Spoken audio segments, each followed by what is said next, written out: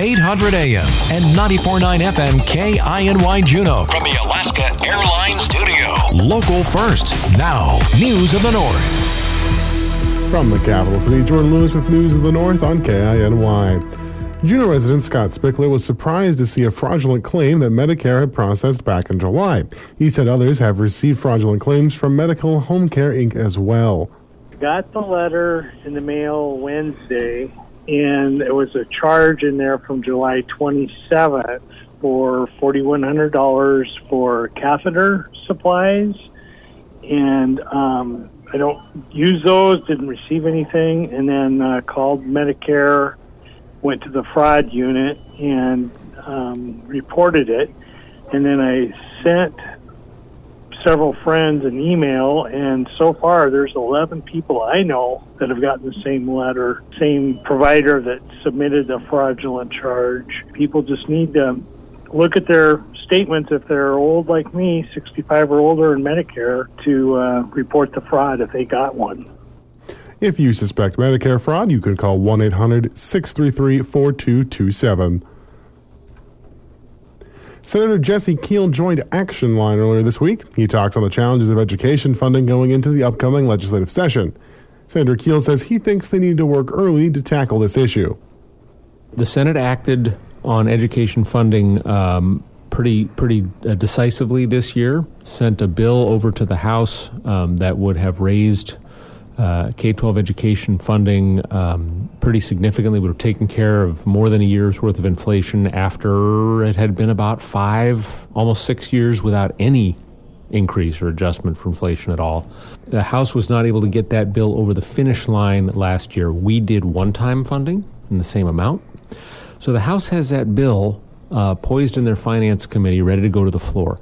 I'm hoping that we can convince them to take some action early this year. You know, we need to work with the governor. He says moving late on education is bad for school districts and teachers. The most valuable things make the best hostages, right? And we all value K-12 education, so it's often one of the last things we do. We need to I think, move a little earlier with education funding this year, especially with putting it into the law, right? Changing our base student number, base student allocation is what it's called, so that it's recurrent funding and districts know they can plan, they can rely on it the following year. Otherwise, they're rewriting their budget from a big drop in money, in income, drop in funding every year, which just leads them to spend a lot of time and effort on budget scenarios that aren't reality. He also talked on the increase of oil prices and how that impacts Alaska. So far this year, right, in the state we think of the year as starting July 1, because that's the fiscal year, oil prices have been bouncing around $88, $90 a barrel, sometimes $92. Little lower today, but it's the yearly average that kind of determines the oil function or factor in the state budget. Couple of things. One is part of the compromise that got the legislative session adjourned this last May was that if the price of oil stayed high in this year, this next October, we'd split the surplus. Some of it would go into the state savings account, and some of it would go into an energy assistance check to all Alaskans that'll come out with this coming October's PFD, so about 11 months from now. Senator Keel is also continuing his work on his PFAS bill. I mean, they're called forever chemicals, these poisonous chemicals. We're going to face this issue for a long time.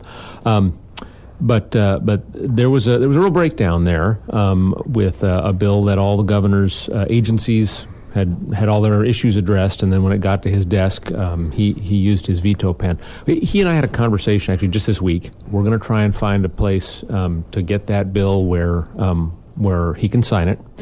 And so I'm always glad when you can have the conversation with somebody. We had a little communication failure too.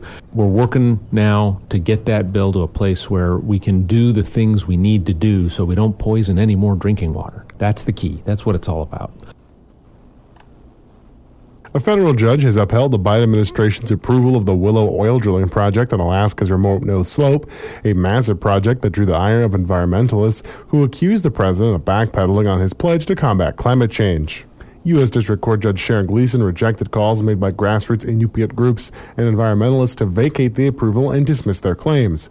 Those groups raised concerns about planet-warming greenhouse gas emissions from Willow and argued that federal agencies failed to consider how increased emissions from the project could affect ice-reliant species. Environmental groups have vowed to appeal the ruling. And there was an accident in the Auk Bay roundabout at 6:30 a.m. yesterday morning. Public Safety Manager with the Juneau Police Department, Aaron Kalwara, speaks to this incident.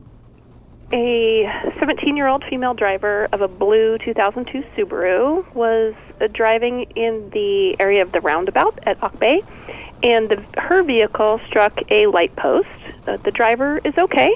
The light pole was hanging over the roadway, so DOT was contacted and responded. The vehicle did have to be towed because it was on the base of the pole, but the roadway was opened back up at about 7:30. Coming up next on News of the North, St. Vincent de Paul and the Salvation Army both joined a Capitol chant to talk about the season of giving. That story is next on News of the North with Jazz Garrett. Welcome back to News of the North. I'm Jazz Garrett. St. Vincent de Paul and Salvation Army both joined Capitol Chat to talk about the season of giving. Major Gina Halverson from the Salvation Army talks about their community Thanksgiving dinner. Well, it's the Salvation Army annual Thanksgiving dinner, community dinner for Juneau. It's been going on for well over 35 years. It's going to be at the Yacht Club on Thanksgiving Day from 11 to 1. So anybody can come. It's pretty amazing. We have some faithfuls who have just made it part of their family tradition to be able to come and be part of it. We have people, it's truly a community Thanksgiving dinner because we have the Alaska Seafoods who help cook the turkeys. We have like Glory Hall who helps. We have other restaurants that help. Jennifer from St. Vincent de Paul says they are accepting donations for their Thanksgiving basket program. Churches that participate with Love Inc. already have their boxes, and so we're filling up the boxes. We take non-perishable items and perishable items. Perishable items can be delivered to our Teal Street location. That will help with being able to refrigerate it and keep it all good, right? Sure. And then we have lots of volunteers, an opportunity to volunteer to deliver the baskets. Individuals in need can sign up online, svpdjuneau.org, call 907-789-5535 between 9 a.m. and 4 p.m. Monday through Friday, or stop by St. Vincent de Paul offices. To volunteer to deliver turkey boxes, call Marina at 907-209-0799.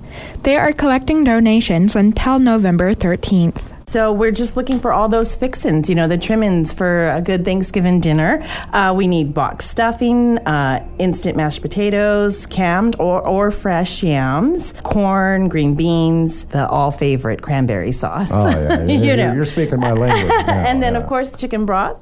And then we take turkeys, pies, butter, etc. Anything that you would use in your own home to make a wonderful Thanksgiving meal, we need for our folks. St. Vincent de Paul is also operating the warming shelter this year and could always use more winter warm clothing. Halverson adds it's their busiest season and they could always use donations too. It's our busy time of year. We're getting ready for our Angel Tree program. We already have sign-ups for people getting for toys. So we have the Angel Tree program. We also do our Christmas food box. So that's also, and we have the good number of people coming in and saying, hey, I need just a little bit of help. And we're hoping to help give them that great Christmas experience and great Thanksgiving experience. So we're fully up and running right now. And it's also get ready for the bell ringing season. When you see the red kettle out there, you really know it's Christmas time. U.S. Senator Lisa Murkowski is raising her concern over the rise of fentanyl flowing into communities across Alaska during Senate hearings on Capitol Hill Wednesday. She called for support for border security. We have got to do more to demonstrate to the people in this country that our borders are safe, that our borders are secure.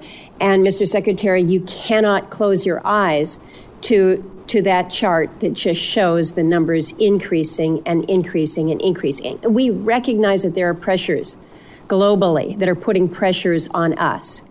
But the people of this country are not feeling secure. They are not feeling secure about our own borders.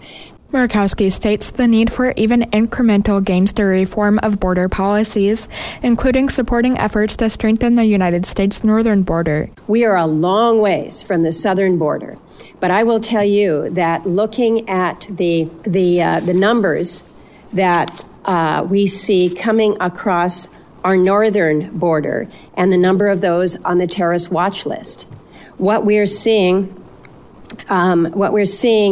on the northern borders are 2 and 3 times more. Almost 500 individuals on the terrorist watch list attempted to enter the U.S. at northern border points of entry.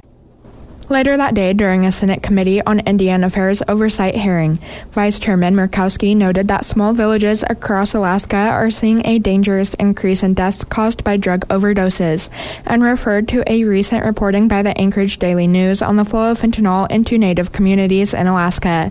In Savunga alone, a community of just 826 people, 1,877 grams of fentanyl were found. I'm looking at the situation in Indian country. I'm looking at the situation in, again, communities like Tyonek, Savunga, Dillingham, tiny little Native communities that are so far off the grid, most people don't even know that they exist. And yet the drugs are coming in and they are killing people. And so we need this data. We need to understand how it is moving so rapidly. I think we all recognize that we've got to be doing more when it comes to treatment, but we're dealing with a drug, the lethality of which is almost incomprehensible for most people. Now you're up to date with News of the North. I'm Jazz Garrett.